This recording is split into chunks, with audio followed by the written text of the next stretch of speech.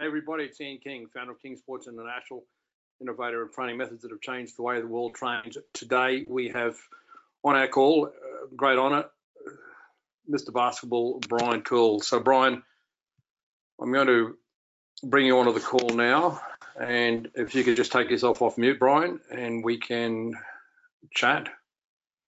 Just waiting for Brian to unmute himself. And as we do that, I just want to give you a little bit of background. Brian's probably not going to How's that? want to spend a lot of time. Yeah, we've got you, Brian. Brian, your nickname's been Mr. Basketball, and I know you're probably not wanting to spend too much time on the past, but in all fairness to our listeners, both those on the call today, and we do have a few, as well as to everybody who listens to this podcast into the future, I think it's important that we give a little bit of an introduction about your journey and before we get on to the things that you're really focused on now. I hope that's okay. Yeah, for sure. So, Brian, going back to the very beginning, I understand you're Olympian, and basketball in Australia was different back in the 70s. You want to take us back to what it was like to be growing up and wanting to fulfill your potential in basketball back in Australia in the 60s and the 70s? Well, Ian, I was pretty unique. I never came up through the junior ranks. I didn't start basketball till I was nearly 21 years of age. I hadn't seen a basketball court.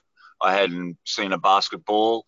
I didn't know anything about basketball. And it was just one of those things that happen in your life. I think a lot of things are meant to be, and they happen for a reason. But so I used to play a lot of tennis back in the early 60s and things like that. And anyway, two or three of my mates who we used to go around all the satellite tournaments, we decided to go to the Wollongabba Police Boys Club to do some weights because, I was 6'7" and pretty skinny in those days. And so we went in there to do some weights, and the police officer on the front counter kept pestering me about that I was tall, I should play basketball.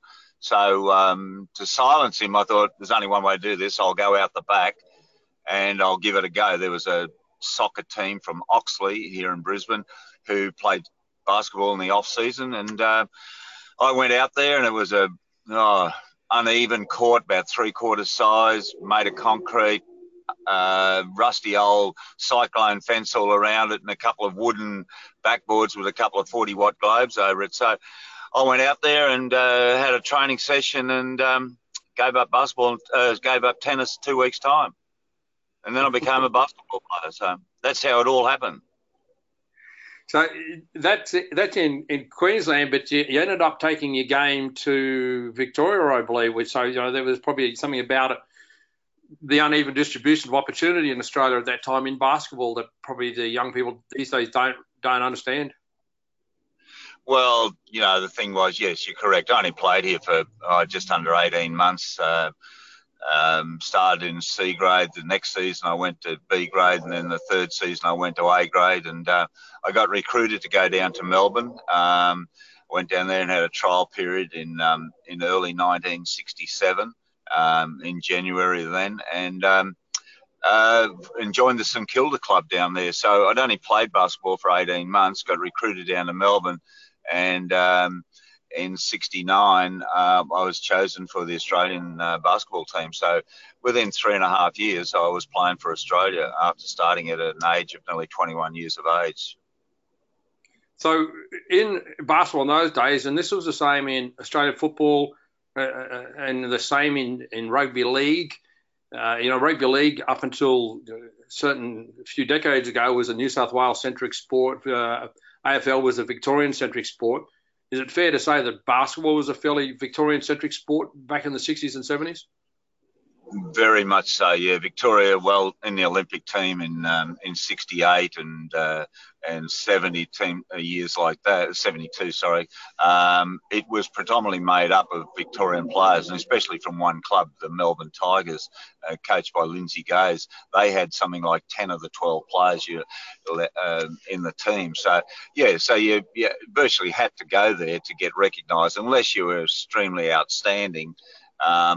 then you had really no chance of making the Australian team. So, yeah, you're right. It was the hub of basketball. It dominated basketball here in Australia and until 1979. And same in many sports. I remember weightlifting, etc. Boys having to move down to Melbourne if they wanted to make it. So the Olympics that you attended, clarify that year. Well, that was in 1972, and that was at the ill-fated, which is really a sad event in Munich, in Germany. That was when the what do you call them? The Palestinian rebels. They captured some Israeli athletes, which was really, really sad times for us. And leading up to there, and went through the process to get chosen for the team, and I was very, very proud of that fact. And representing your country in the Olympics, I think it's the pinnacle of any sporting achievement. I've been fortunate, as you know, winning just about everything as a player and a coach. But to play for Australia in the Olympics is number one. And, the Australian team did very well that year. And, we finished 8th out of 16 teams, and we only missed out by, 1 point in actually playing off in the top 8. But we had some very, very good performances, and the team, had some very, very good players. And, but just unfortunately what happened with the terrorists, that sort of put a dim atmosphere on it. But we all got together in the main arena, all the athletes, and decided that this wasn't going to stop us. And we played on, and everybody sort of bonded together so strongly after that. And during that period, it was amazing. It was really, really amazing. So that's a great bit of history. That's why I wanted to draw attention to it, because it's not every day you get to talk to an Olympian from the 72 Olympics. And as we all know, the 72 Olympics was infamous. I won't say it's famous, but it's definitely infamous, for all the wrong reasons. But, it is what it is, and that's part of history, and you're part of that history. So the other aspect that the younger generation probably don't appreciate, Brian, is in those days, I know the answer, I'm going to ask it, were you getting paid to play basketball? Kingy, I was paying to train for the Australian team, with the Australian team. We were training in Melbourne at Albert Park. I had to pay, I think it was 40 cents to park in Albert Park. And then I had to pay 80 cents to train. I received no payment at all, and the Australian team, when we went to those Olympics, we were sponsored by Adidas, and we had to take all the stripes off of our shoes and our tracksuits that they gave us, because otherwise we would have been deemed as professional. So, the Americans wore Adidas or whatever they were sponsored by, and so did the Russians. They didn't care, but our Olympic Foundation here, they made sure we didn't want to break any rules. So that's how amateur we were. I never ever received any payment at all, and I actually never received any payment at all for playing basketball, to be honest with you. It's only the coaching side of it that I started to get paid. So what the younger generation probably don't appreciate, and I'm sure the sports historians, those who study sports history, do, that we were both brought up in an era where amateurs were the only ones allowed to go to the Olympics, or those perceived to be amateurs, and there was a stigma about getting paid. It's a phenomenal concept now, obviously, in today's day and age, where sports are one of the main entertainers for the world, and therefore amongst the highest paid entertainers in the world. But we both started out in sport in a time where money was a dirty word. It was, and like I remember playing in Melbourne when I played for St Kilda. Our team manager, he once took me out to a counter lunch at a hotel down there, which are very popular in Melbourne. And to me, it was a $5 or $6 counter lunch. That was big money to me, to say, hey, someone shouted me a lunch. But getting paid, you're right. Nobody got paid in those days. Not one single person that I know, especially on the Australian team. other countries and that, yes, players were getting paid, appearance money, they were getting paid because they were in professional competitions and things like that. But in 72, we didn't have a professional competition like the NBL as it is today. So, yeah, no players got paid, and everyone worked.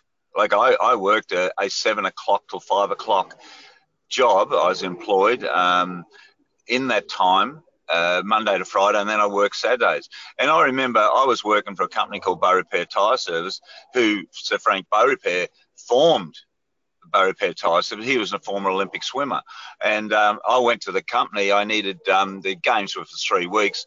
I was owed 10 days leave, and I asked the company if I could have the rest of the time off on full pay, and they rejected me. They said, if we pay you, we'll have to pay everybody that represents Australia from the company. I was the first guy since 1948 that represented the country, and I got denied being paid my wages, so I had to forego wages. But what I decided to do, I actually stopped working for the company, and I started my own tyre business up and my own mechanical business, because I could see, I don't know, I had this future thoughts that by using my name as an Olympian, I could build up a business of my own, and I couldn't understand why that company wouldn't use me to promote their company as an Olympian. No, times have changed. We could talk about that all day long.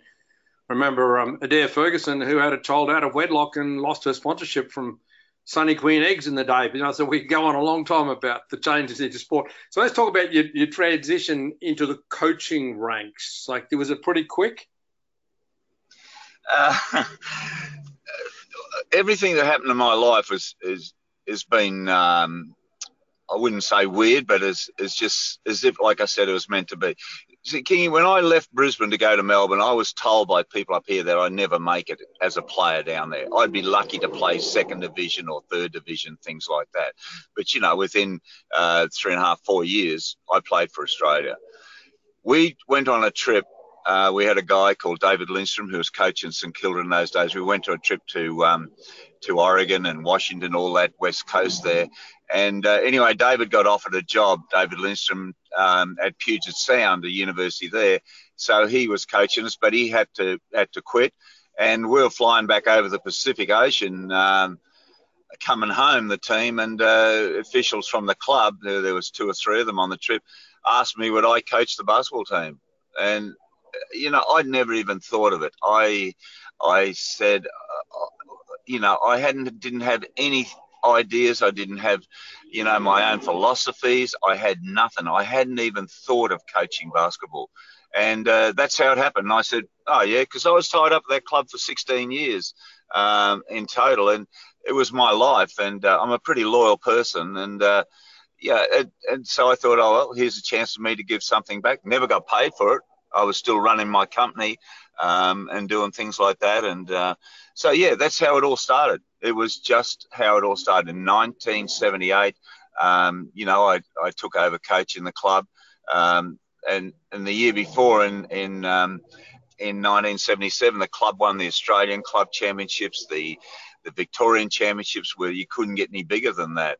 And then in 78, I finished 2nd and 3rd in those competitions, and I was deemed a failure because the club was used to winning. But then in 1979, the NBL was formed, and of course it's all history how I won the first, or the team won the first 1979 NBL title in Melbourne, beating Canberra by 1 point after being 1 point down with 3 seconds to go. So, yeah, and then we won it in 1980. So, the first 2 years of the NBL, I coached St Kilda Basketball Club in that competition. So for those around the world, the NBL is the National Basketball League. It's the equivalent of the National Basketball Association, or NBA in America. It's gone through, initially, as you said, from a Victorian competition, which is the same thing that the AFL did, the Australian Football League, from the VFL to the AFL.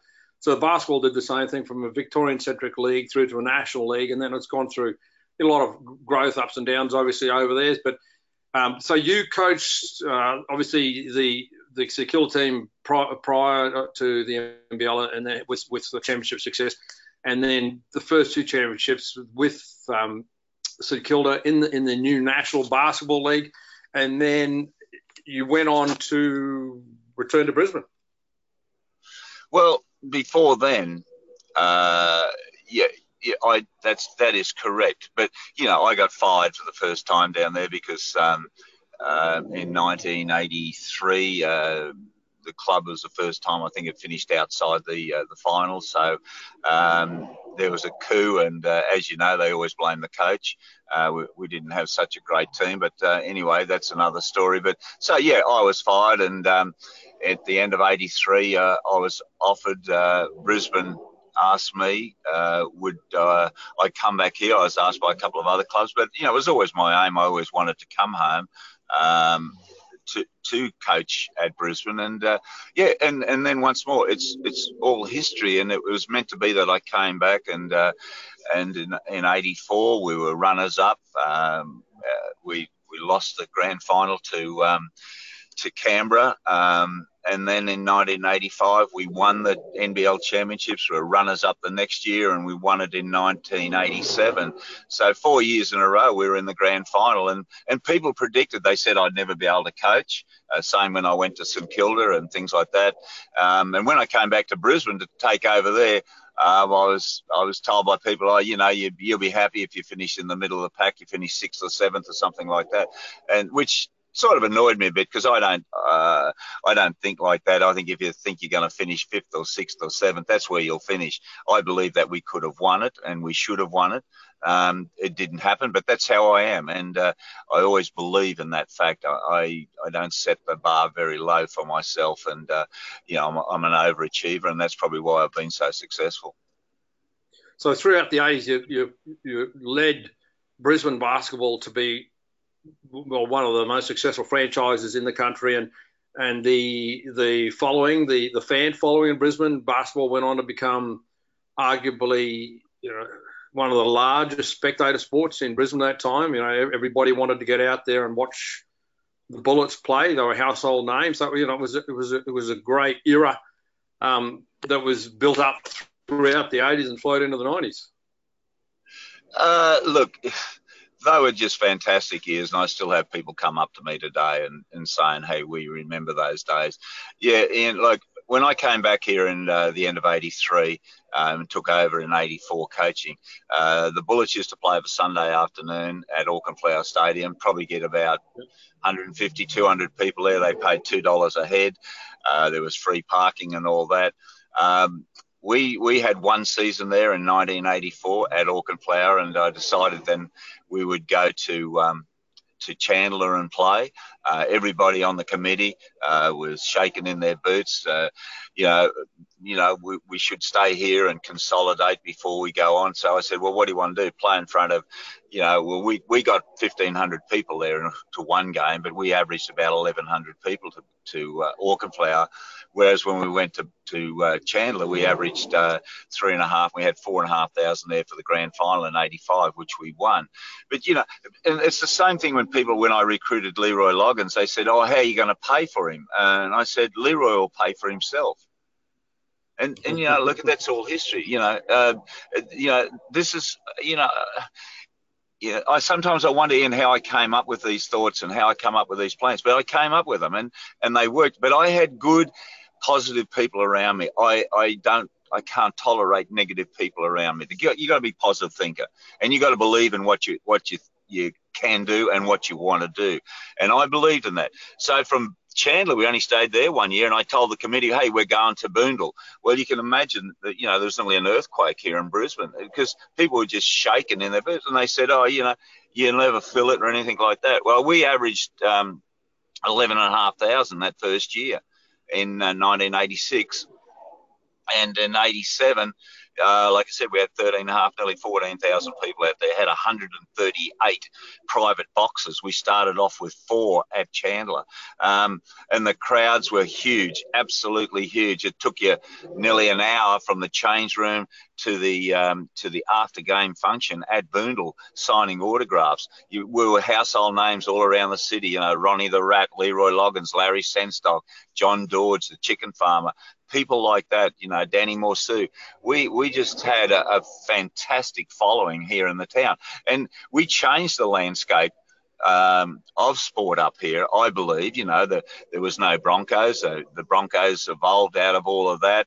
Ron McAuliffe, he always heaping praise on me for what we did and how we did it. And he saw basketball as a threat to rugby league. And as you know, 9 people out of 10 were rugby league. That's all they knew about. But we were getting people there and knew nothing about the game, but we educated them about the game. We had bands and marching girls. We had the mushroom there.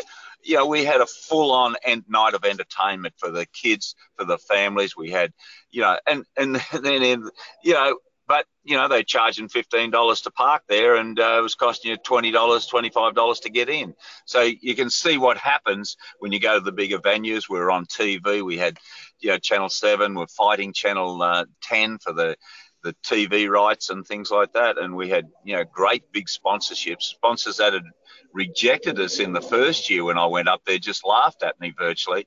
And then after 12, 18 months, they were knocking on the door. We didn't have to go to them. They were coming to us because we had established ourselves, not only here in Brisbane, Queensland, but we were the trendsetters all around for the NBL. And I believe that's why it is what it is today.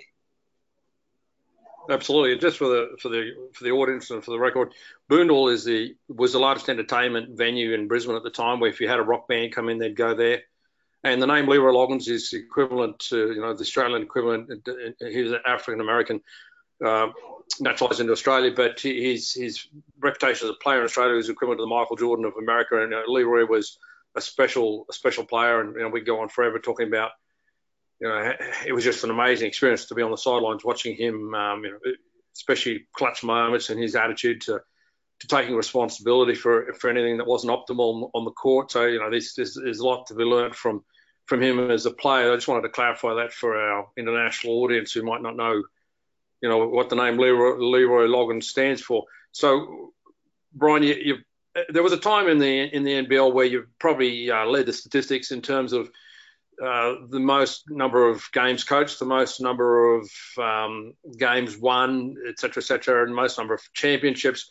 I mean, over time, obviously, these records are broken by others, but you'd probably still rank in the top 3 in every category in the NBL coaching stats. To be honest, Dan, I couldn't tell you that. It's those things are great and all that. The one stat that I do like, and nobody will ever take this away from me, is the fact that I'm the first guy, the only guy that's in 1979 that coached an All-Australian team to win the NBL title. Yeah. No imports at all. Canberra had 2 imports. We had no imports in that team. Nobody will ever achieve that same achievement. Now, to me, that is something I value. I've won more titles, than actually one of my proteges, Trevor Gleeson, I think, who Ian, he was one of my assistants there for a stage there. And Trevor worked for me. Trevor's won now 4 titles as well with the Perth Wildcats. So, which is really super for Trevor to be one of my proteges to go on and do that. And I think that's it's tremendous that he has achieved that. Absolutely. So let's just clarify again for the record the import, just to help others. From memory, there was a 2 import limit. There was a 2 import cap in the NBL throughout the NBL in those days.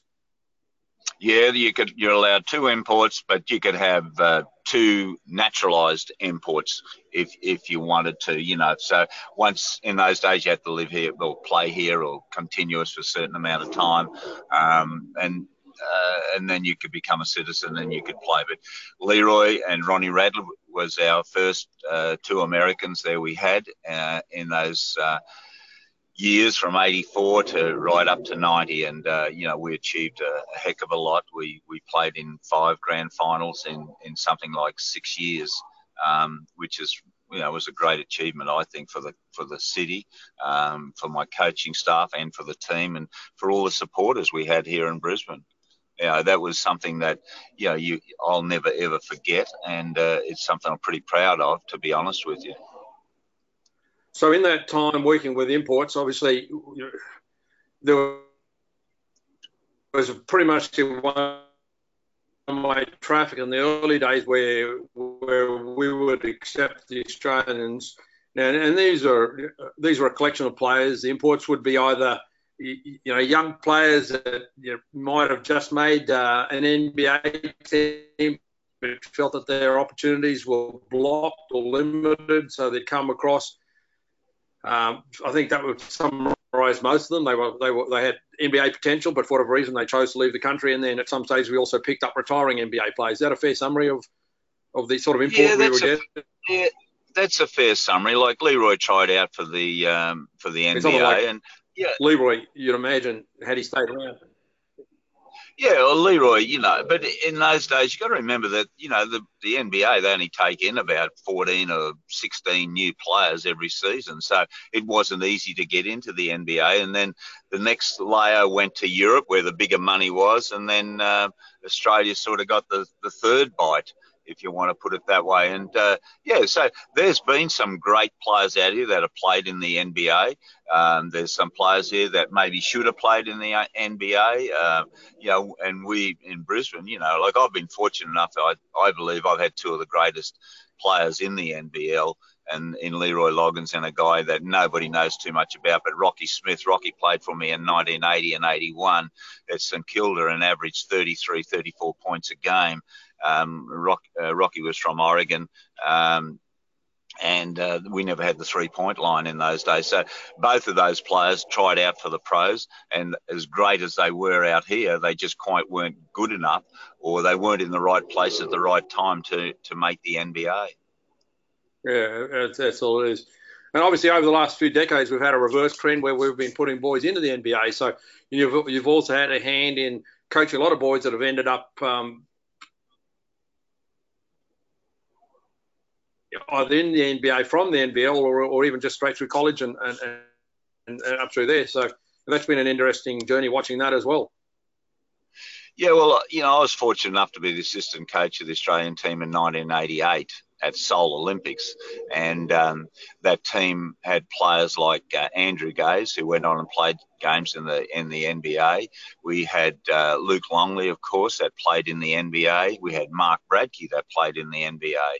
So, and I had a little bit to do with those guys. They went to the Australian Institute of Sport, where they, Adrian Hurley and his staff really made very, very good players about them, but been involved with them. I've had some players. I've got one player now, Brock Modem, who's in the Australian squad for the World Championships. Brock tried out for the NBA. Brock's been playing over in Europe and earning big money over there, but he's in the squad. And I've coached Brock from when he was 10 years old to 16, 17 years old. And it was great to see him go on and play for Australia. And there's been a few others as well. But, it does give you, a lot of pleasure to see players go on. And at the moment, I think of the Australian squad, there's 9 NBA players in that squad out of a squad of 15 or 16 they've picked. So it shows you the strength of the Australian team. And Ben Simmons, who's the hottest property in the NBA at the moment, has declared himself available for the World Championships. And you still got the great Paddy Mills, one of the greatest Indigenous players that's ever represented the country. So there's some very, very good players there, and Andrew Bogut, who's in the moment in the finals for the NBA Championships for the Golden State Warriors. So, basketball is very rich here in Australia with the players that are playing in Europe and the players that are playing in the NBA. So the Australian kids here have got a lot to look up to now, a lot of pathways to what they can achieve. So, I think that's a very healthy thing. And that's probably why grassroots basketball here in Australia is absolutely thriving. And also you see so many kids wanting to play. And, we have a problem with, it's a good problem to have, that there's not enough facilities to play the games because, so many kids want to play. And what do you think about the opportunities for the kids in Australia to do? And this is probably a topic moving into reflections of the now. Are we providing the development for our kids? I mean, we're giving them enough opportunity in Australia, because I've got my own thoughts on that. Are we doing, and not you and me, but is basketball providing enough opportunity for the development of the player in Australia at the moment? I don't believe so. No, I would say I think they could do a lot better. They only look at a couple of layers, the top, the cream of the crop, and then the rest of the kids are sort of left to their own fruition, which is fine by me, because that's my business now, and I do a lot of work with those kids, trying to get them up into that in that high bracket, and that's the fun part about what I do. But I think there could be a lot more development. There should be more spent on development and development of coaches around the country. The Australian team is very strong and under 16, 18s and 20s on the world stage, but that's fine. But you're only looking at 15 kids, boys, and 15 girls in that bracket. We've got hundreds of thousands of kids playing basketball. So what's happening to all those other kids? That's my question. But I think there could be a lot better development scheme or session or programs going on. State, I know here in Queensland that it's not covered very well at all with state coaches in the regions where they used to have. That's where AFL and rugby league have just got it over the top of basketball. They've got so many development officers around the state, 20 and 30, maybe more. I know Aussie Rules do a tremendous job. I go up to the Cape and up to Torres Strait, and the work they do up there. And you've got all these Indigenous kids that, who are born into rugby league and now playing Aussie Rules, and which is fantastic for these kids, and it's a great pathway for them. But Torres Strait, for instance, three Indigenous basketballers have come out of there: Danny Morsoon, Michael Armat, and the young guy I just mentioned, Paddy Mills. But they never go up there. They never go up there and do any work up there. I've been up there 3 times in the last 18 months and doing sessions and up there. And I saw some other kids there. Actually, I've got a big boy from Yam Island, from the Torres Strait, 6'8". He's only 17. He's in my basketball academy down here. So I'm giving him that privilege and that opportunity to go on to bigger and better things.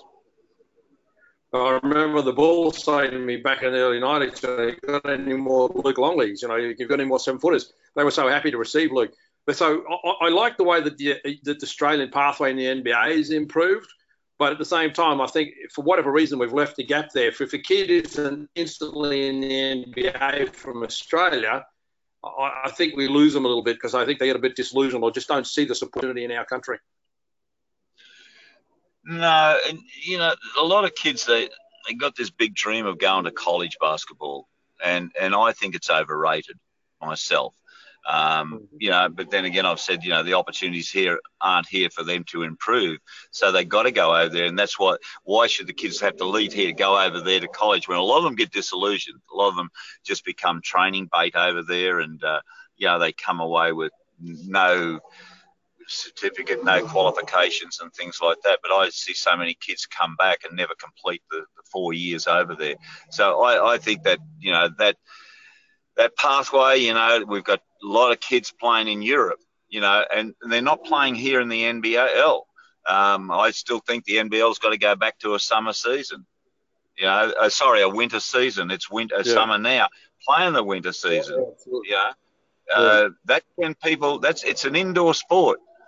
You don't play cricket in winter. You play cricket in summer because it's an outdoor sport.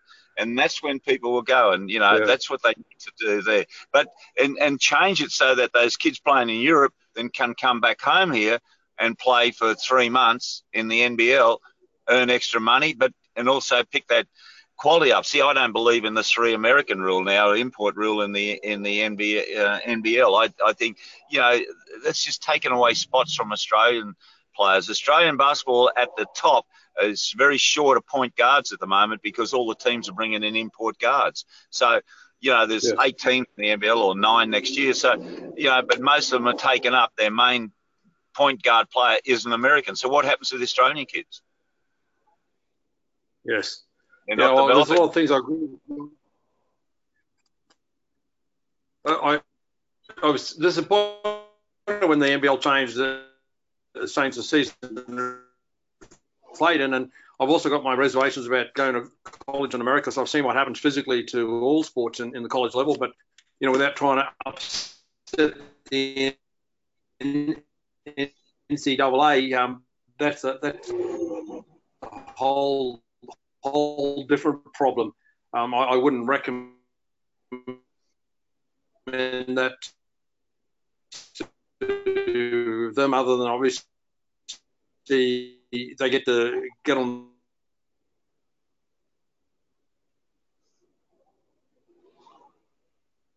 the court more, and they get to play group at a high, pretty good. Obviously, you've found a niche for yourself. You've, as for the structural coaches and just want to confirm that you can hear me, Brian. Yeah, it's breaking so while up. We're waiting for Brian to reconnect there. Are we there? Yeah, sorry about that. You hear me now? Yeah. Yeah, I've got you, Brian. So you've had a chance to mix with a lot of successful people. You've had a chance to mix with a lot of successful basketballers, coaches, and industry leaders in your sponsorship deals, and you're dealing with governments and other politicians, etc. You've seen a lot of success. What are some of the things you'd say to an athlete or a coach who wanted to pursue, wanted to achieve success in their own endeavor? What are some of the common traits that you've seen in players and coaches and successful business people when it comes to the trail of hints that they leave? What are some of the commonalities you're seeing? I think, the three main ingredients definitely is you got to have passion for it. You got to be prepared to work for it. It's not going to be handed to you. I've been in a lot of ups and downs in this industry as it is, what I've gone through with different people and what they've cost me and everything. But you still have to be passionate about it. And if you're not prepared to make sacrifices, and I get kids coming to me and, they all want to play in the NBA. Yeah, we all want to play in the NBA. We all want to go to the Olympics. But what are you prepared to do to go to the Olympics? What are you prepared to give up? What are you prepared to sacrifice? And if you're not passionate about getting out of bed early, like I talk to kids, when like I said, I never started until I was 21. I worked a job 5.5 days a week. It was a physical job. It wasn't a cushy job. I trained every single lunchtime. I was passionate about wanting to play for Australia. Nowadays, the kids, I got to say this, and I got no problems. If I get any hate mail or whatever, kids are so soft today. They want to make it to the top, but there's a very small percentage that want to do that extra yard, want to give up something, or going to a party or getting off their phone for 10 minutes and things like that. And it's the same in business. And, I've built my business up when I started doing the business I'm doing now. I have had 2 days off this year, Good Friday and Easter Saturday. Okay, people say I'm crazy. I need to say, but if I don't do it, who's going to do it? And nobody runs your business, and nobody can, get you to the top. And I say to kids, you can be anything you want to be. It's up to you. It's your choice. You make the decision. Nobody else can make that decision for you. If you want to train 20 hours a week, you can train 20 hours a week. I use the example of Kobe Bryant and Steph Curry and people like that. Everyone, the kids, they want to copy these kids, but they train for an hour a week, Ian, and you cannot be like those guys by training an hour a week. Those guys train for 2, 3, 4 hours a week, take thousands of shots a week. That's why they're great. And it's the same with your business. You've got to put the hours in. You've got to do that extra time. Nobody's going to look after your business as good as you do. And now, I'm getting inquiries from all around. I got inquiries from Nauru Island. I get inquiries from Samoa. I had inquiries to go to the Philippines. I haven't been able to do it all. I can do as much as I can, but it's because I'm passionate about what I do and I want to do it. And that's the same with your business. If you're not passionate, you don't believe in your business, it won't be successful. And if you're not passionate and want to work hard as a basketball player or a basketball coach, you won't get anywhere. It's not going to come to you. You got to go out there and make that choice of where you want to be and what are you going to do to get there. That's the big thing. It's up to the individual. And these days, I have too many kids. They're so soft, because that's the society we live in now. I get kids that have got little bruises and things like that, so they can't train for 2 weeks and what have you. The first Australian team I tried out for in 1970, there you go, I'm going back 49 years. I did an ankle 3 days before the tryouts. I went and got a cortisone injection in my ankle so I could train. I wanted to make that team. But now, kids are out for 3 or 4 weeks if they twist an ankle. Players are out for 3 or 4 weeks. Okay, we got all this duty of care and all that, but we've developed a soft society as well. And that's why I think a lot of, and athletes, and the problem is the professional athletes, they'll keep playing. They won't play because they're still getting paid. So, the slightest injury they've got, they'll get treatment for it and they still back and still get their paycheck. So, I don't know. I hope that's pointed out to you, but I am very passionate about, like this morning I was up at 6 o'clock. I coached a young boy, 12-year-old lad. He comes to me every week. He's improved out of sight. Now I'm driving up to Maryborough, which is 3 hours away, to do 2-day clinics up there, just to help these country kids and give them an opportunity, but also to give them my experience and how I got to the top, in working and running my own businesses and things like that. And and then I've given them pathways. I have an Indigenous Academy. I have a Brian Kerle Basketball Academy, which is a full 12-month academy. I've got 18 kids. I started last year with 4. So we're up to 18 kids. But it's been hard work, and I'm passionate about making it work and getting more kids there, better professional help for these players and things like that. And it's working. We're creating some very good players. And that's why the message is important, because people can forget the athlete's name, they can forget the coach's name, but the keys to success in sport, business, and life, they don't change. And you don't have to wait too long in life to work that out. You can work that out, and you worked it out back there by 1970, being in the 60s, and that message remains unchanged today. So it's been a great opportunity. I've certainly enjoyed sharing the journey with you on the basketball court. A lot of good memories being there with you, and also in building your new business. So, we've had quite a few chats about direction and things like that. And as you said, people probably don't appreciate, your age has got a 7 in front of it, and I'm personally in awe of the amount of hours you put in and the time you spend on a basketball court. And without speaking out of school, you recently had a knee replacement, which didn't make it easy to be on your feet, et cetera, et cetera. The work ethic and the drive and the belief that you get you out of bed every morning.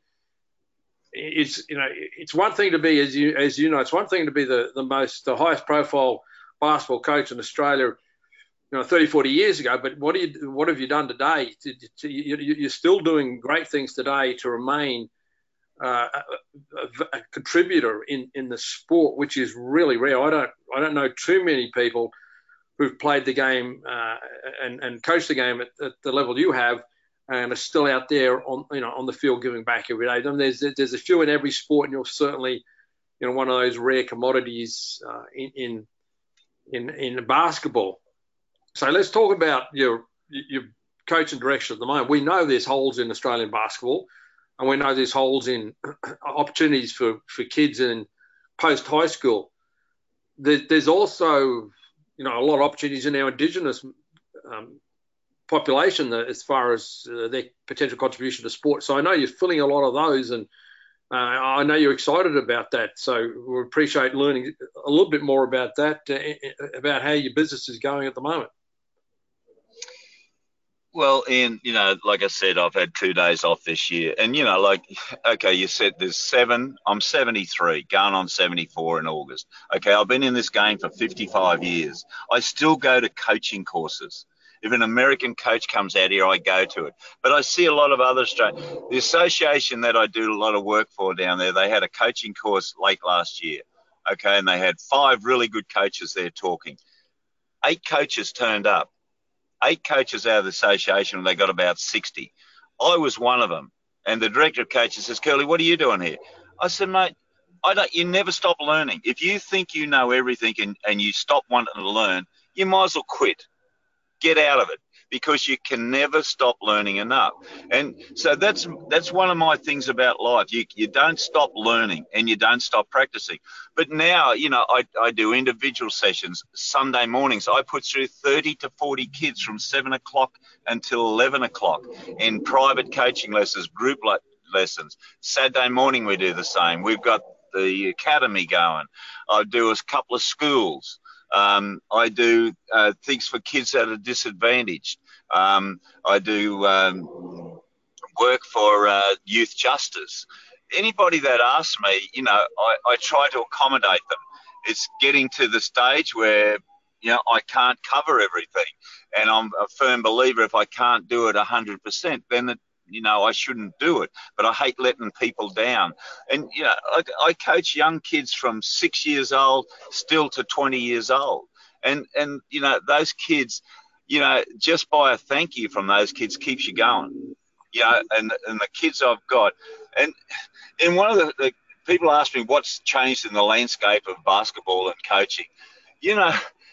20, 30, 40 years ago when I would coach, and I've got to be careful how I phrase this, but you know what? 95% of the kids were Australian kids. Now it is so multicultural. I'm looking after migrant kids coming now from war-torn countries. I've got a young Ugandan girl from Burundi, but she's escaped to Uganda, her and her family. Basketball has saved her out here. But giving back those sort of things, and I do give back as well as I, get paid for a lot of things that I do. But giving back to those people and making their life better. And I got 3 Syrian boys that were practicing basketball in Syria 3 months ago, and 100 yards up the road, where they were on the street, a bomb went off and they got hit by a little bit of shrapnel. Nothing serious, but, that happened. Can you imagine that happened here in Australia?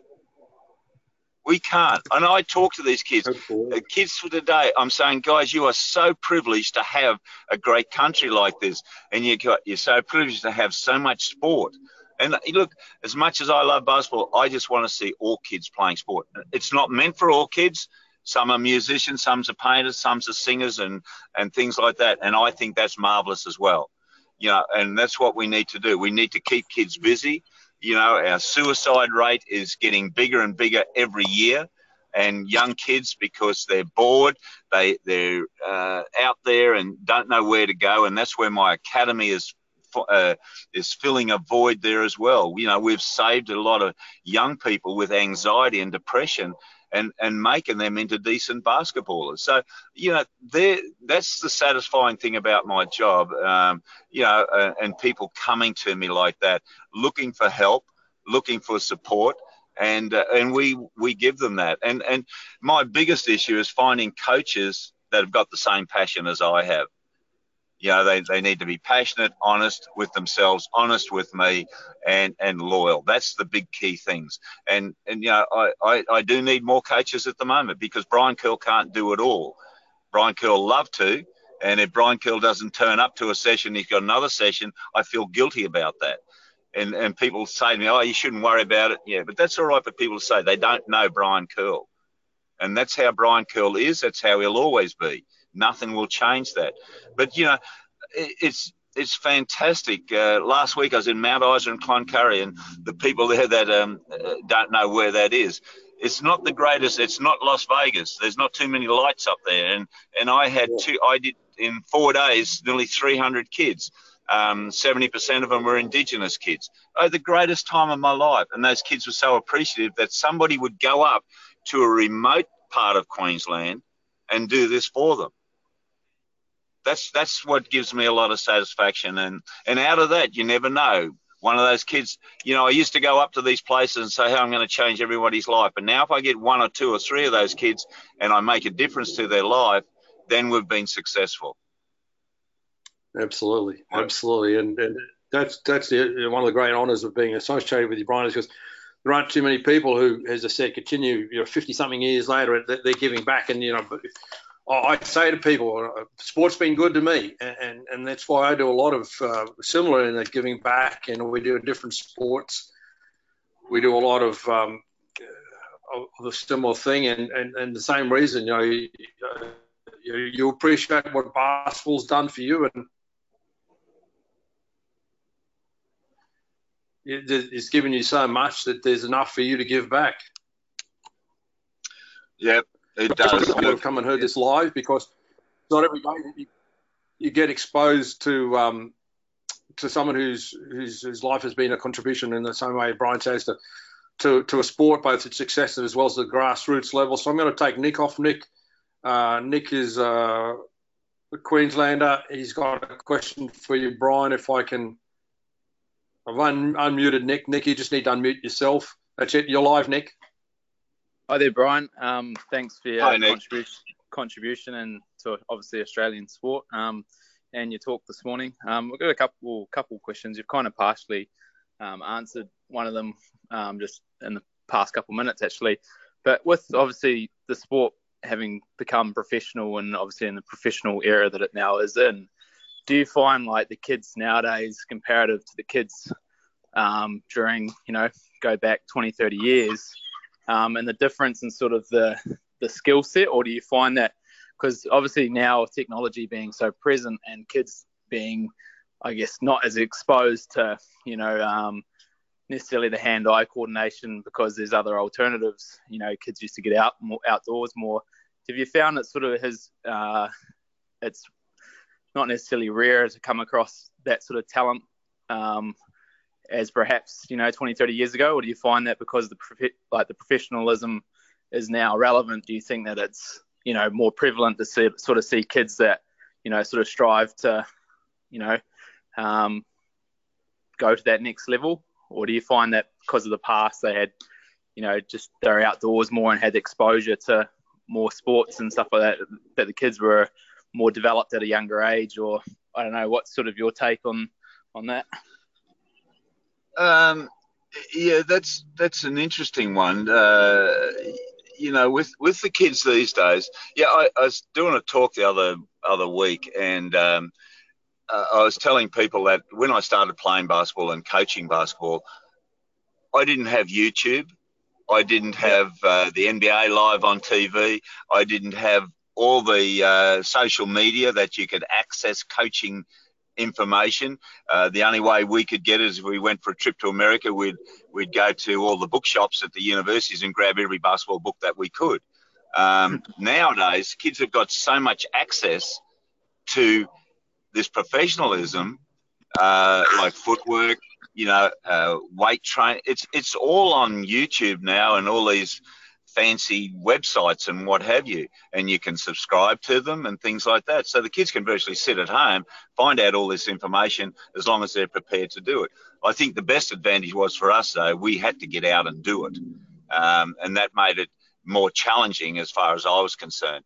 It's great now. Like whenever I get tired of some of the things I'm doing, I just go onto YouTube and I said, I'll do this, this, this, and this. Just pick out some new things. So, yeah, I think that's a key factor. And the kids today, and unfortunately, because they've got access to all the things, doesn't mean to say they're going to be better players, because I think they take a lot of it for granted. I remember once talking to an American coach, and, American kids come out here and they say, I'm injured. What do I do? And they say, well, you go and see the physio and it'll cost you $40 or $60. And they said, what? Because when kids go to college, they got physios, they got masseuses, they got dentists, they got every single person. And what this coach said to me, and he was coaching them, he said, Kerle, if we had a gynecologist, the players would be visiting that gynecologist as well, because they just use up these things because they're there. They don't really need it. They're not really injured, but it's a really good analogy how he explained it. But whereas out here, we didn't have that. We always taped ourselves up. and now kids are starting to get taped by professional people. So yeah, it's that's why I think it's created that soft attitude in our society now. And it's not just basketball; it's most sports. I don't know if that answered your question. Yeah, no, I think it's good, Brian. I think that hits the nail on the head there. Is Nick? I'm just going to check with Nick. Nick, was there a second part, or are you good?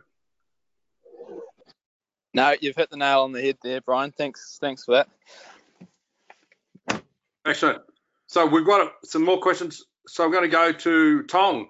So Brian, you might we'll just let everyone know. Brian is an honorary KSI coach. He's been invited into the KSI coaching group Facebook page. He's been there for probably a year or two now.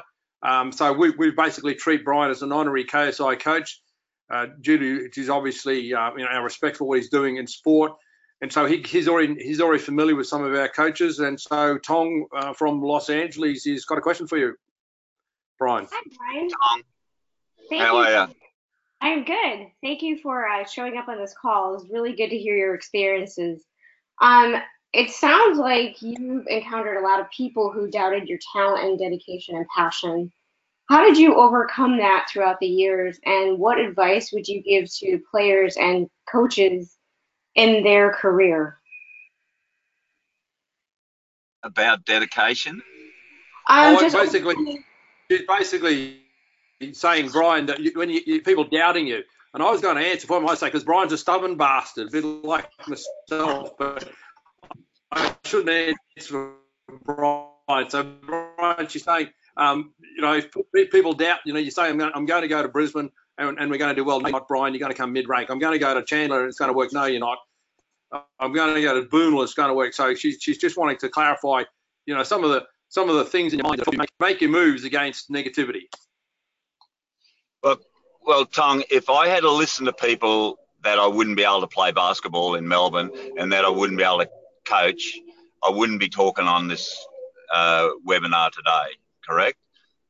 For sure. Because I'd be nobody. And this is and when I talk to young kids and young people, I say to them, you can be anything that you want to be. There's only one person that can stop you, and that's you. And like I have people still saying, oh, you think that'll work? I said, look, and I have a philosophy too. For every problem, there's a solution. If you want to make it a problem, it'll be a problem. You'll never fix it. But if you want to fix it, you can fix that problem.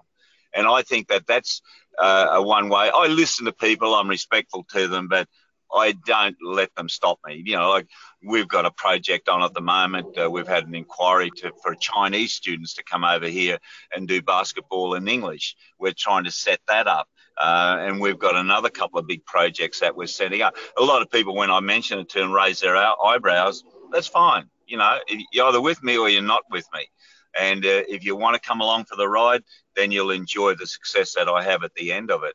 And there's not many things that haven't ended in success, except one or two, which Kingy knows about. But, we have the old saying, it's not how many times you get knocked down, it's how many times you get up that counts. And I just keep getting up again and soldiering on. And that's the great fun part of it. But yeah, look, nobody can decide what you want to be, and that's the same as what you're doing with, with your bodybuilding and things like that. It's the same what Kingy's doing. It's the same with any athlete that's out there.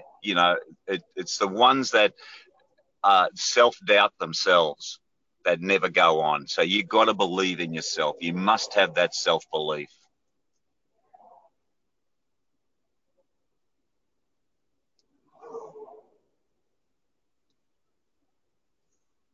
I think I've got to believe was a catchphrase for our 1992 season or something like that. Brian, I've heard that before. Yep. Got to have that belief, mate. Even now, I still do it. Great question, Tom. And I encourage you to re-listen to this and to breaking up again. It's a Brian Kerle trademark saying. And Tom, I appreciate the question. And anybody anybody achieving things as Brian has done over the years, you've got to be willing to work against the doubters, the negativity, and then sometimes even the haters, because you determine your future. Other people don't determine your future, and you've got to believe in yourself enough to create it, as Brian does, and continues to shape the history of basketball in Australia and influence it throughout the world. So we're going to talk. If you've wrapped, I'll just check you've wrapped, and then we'll go to Ron.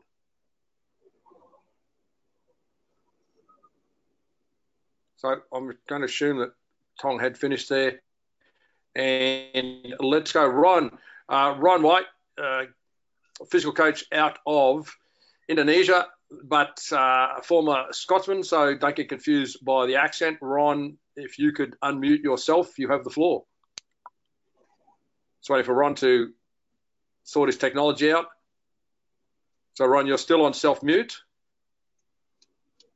And there you go, Ron. Yep. You're live. Can you hear me? Yeah. We can now. Okay. Yeah. Whether we can understand you or not, it's not, we can hear you. Okay, Brian, thanks for the it's probably one of the best podcasts I've had in a long time. Great achievements, what you're doing down there, and contributions you're giving to the sport, and especially at your young age of 37. Yeah. I like that. I wish. You Scotsmen always get things back to front. Yeah, I'm a bit dyslexic. So anyway, the question I have, I mean, growing up and being involved in sport and taking part in a lot of sport myself, I kind of get the feeling nowadays that as you go in and you touch the thing about the kids, they've got no like sort of ethics for hard work and how it's going to get to there. And they see all these nice players playing in the top leagues, earning big bucks, and like going back in the day, and you put it there, you had to take everything out of your own pocket. So do you think that this big buck thing has not only driven a rod down in between teams and players, because one player will get paid more than the next? There's a lot of animosity in the ranks of the teams, and you think that's reflecting also in the kids as well, because it's giving them a lot of false hope and they don't realize the hard work they have to put in. Yeah, exactly. And basketball, like it's weird. In the NBA, it's the only business that I know where the employees get paid more than the boss, and that's the coach. And the players get paid more money than the coaches. So, and that's probably why the coaches always get fired first. But I think that, and if kids see that, and there's in junior sport here in Australia, and I think it's all around the world, the politics in it, and you have those. See, the biggest problem we have with junior sport here in Australia is the parents. Now, okay, we can't do without the parents. We need them to drive them to the practice and to the games and things like that. But parents are getting worse here in Australia with how they're trying to influence their selection of their child. Coach is not playing them enough. Billy's not passing to my Bobby, and things like that, making excuses for their kids all the time. And, I say to kids, you get out there and you train hard and you make it difficult for the coach not to play you. And when you're on the court in a game, you play hard so that he can't substitute you. But you all look for excuses, why you've been taken off. Make reasons why he can't take you off. And that's, a lot of them aren't prepared to do that. And like I say, the parents are making the excuses for them. So that's causing problems within the teams. And also in the NBL here now, because of the disparity of the money that some players are getting. The guy that's getting 200,000, he's not happy because his mate's getting 300,000. And I like the way the American system is, where the salaries are transparent, whereas they're not here. But whispers and things like that, players find out how much they're getting and all that. And if you've got a player, and especially like soccer, for instance, in the English Major League or in the English Premier League, how like if you got someone on there earning 50, 60, 70 million dollars, then the rest of the team saying, well, he's getting all that money. Why isn't he working harder than we are?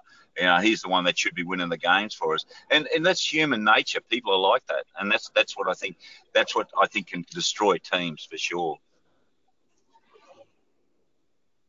And that's a reality that's probably not going to go away. And Brian, and I think at the end of the day, it's a job of the coach to create the culture and to control that. And it's not been any easier with the rise of player managers. You know, player managers in Australia is, you know, in our time, gone from being non-existent to almost dictating the game. But at the end of the day, you just got to be strong as a coach, and hopefully you've got administrators that support you. That's right, exactly. And you know, like the managers, they all won't get their 10%, and they'd rather get 10% of a 200,000 than 100,000. So they'll keep pushing the price up, and that's what destroyed a lot of clubs here in Australia anyway. And a lot of it's the managers' blame.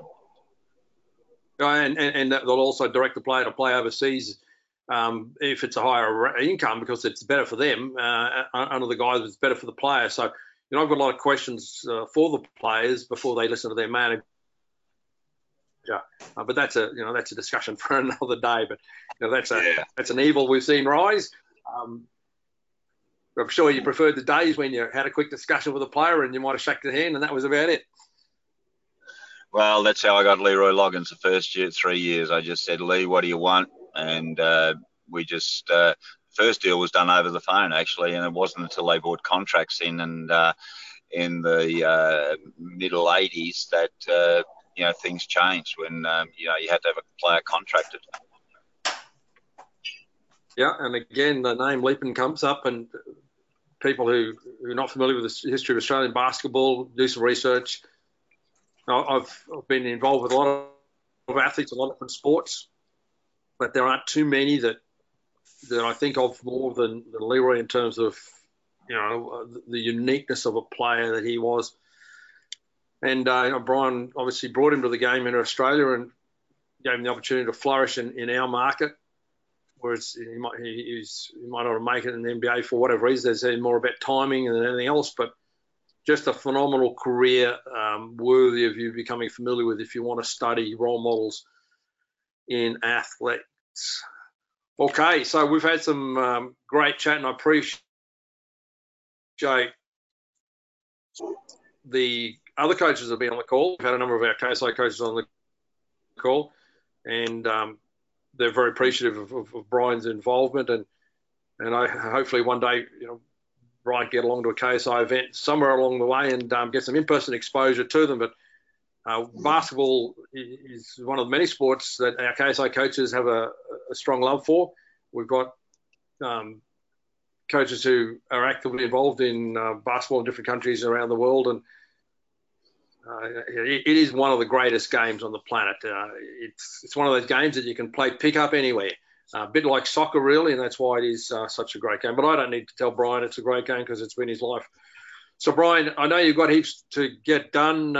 You know, really appreciate you taking the time in that busy schedule, as Ronald said, at the youthful age of 37, to share with us. And you know, I don't know whether you've got any final comment you want to share, Brian. This will be a recording that will be up on our website for a long, long time, and people will be able to benefit from many years to come, which is, you know, we like to do things that stand the test of time, and chatting with you has been part of it. So any passing words of wisdom for us, Brian, or any passing comment?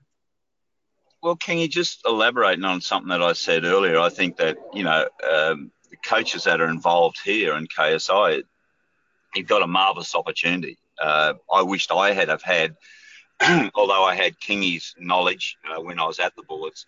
But coaches these days, in the early days, never had what you guys are experiencing now and what you guys are achieving through this program. And I think you're very, very fortunate. And that can only develop, you know, more coaches and better coaches, and helping them with knowledge and things like that. So, yeah, and I think it's great that, Kingy, you're doing a program, and I'm not, you know,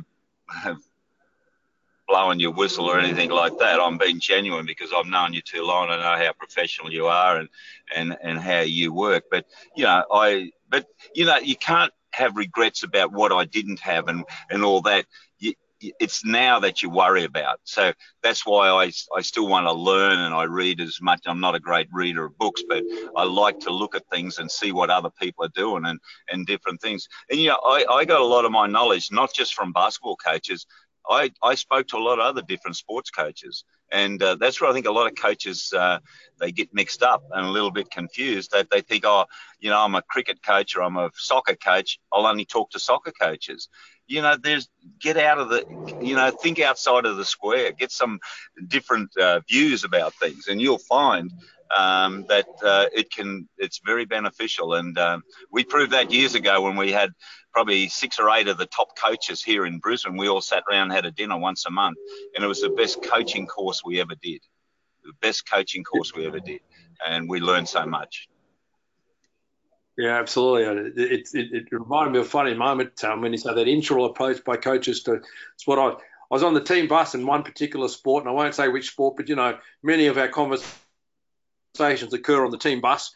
And the coach said to me, and this is not basketball, trying to, he stereotyped me as a physical coach for basketball, believe it or not, and he was trying to shut that down. But anyway, so yeah, it's the benefit they have with our program is that we do bring the cultural experience from so many different sports. As Brian been involved with over 30 different sports at the elite level, and I know the culture of sport, both across sports as well as across countries, and you can take some great things out of all those sports and integrate it into your own. And I know you've always been open to that. In fact, when I started with you back in the late 80s there, mid to late 80s, you were very open, considering the success you've achieved, to having someone, inverted commas, outside basketball, because I didn't play basketball at an elite level. And so you were a great example of a coach who's willing to say, okay, I respect what you've got to say, and how do you want to do this? So you've been a great example for that, and we appreciate your contribution, and we'll continue to support you as we have. On and off the court, and look forward to your continued involvement with KSI. I know many of our coaches now have got a greater understanding of who Brian Kerle is, and they'll make more of an effort to learn from you and learn from basketball and learn from the history of people who I call icons in their sport. I've had the honour in Australia of being involved with so many of them, and as Australian sport, it's more appreciated around the world. We were once that little nation that no one really knew about, and we almost felt guilty about turning up at the Olympics. In fact, one of the greatest challenges I had with Australian athletes was that once they'd made the Olympics, they just thought their job was done. And now we're considered a genuine force to be reckoned with in world sport, and that's because we do sport well. And Brian, you've been a big part of that, and contributing to so many basketballers' careers during the last 5 decades.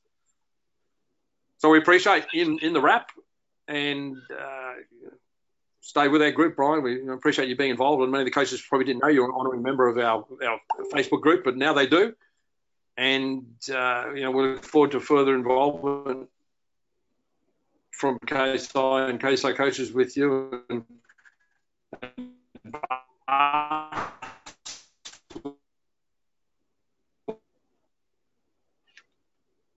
Well, moving forward, it's a beautiful sport, and you've made a magnificent contribution. Thanks, Dan. So we'll Thanks, talk after the call, Brian. But appreciate, in conclusion here, I appreciate your time today. Thanks, guys. Keep believing. All right. Thanks, everyone. Okay.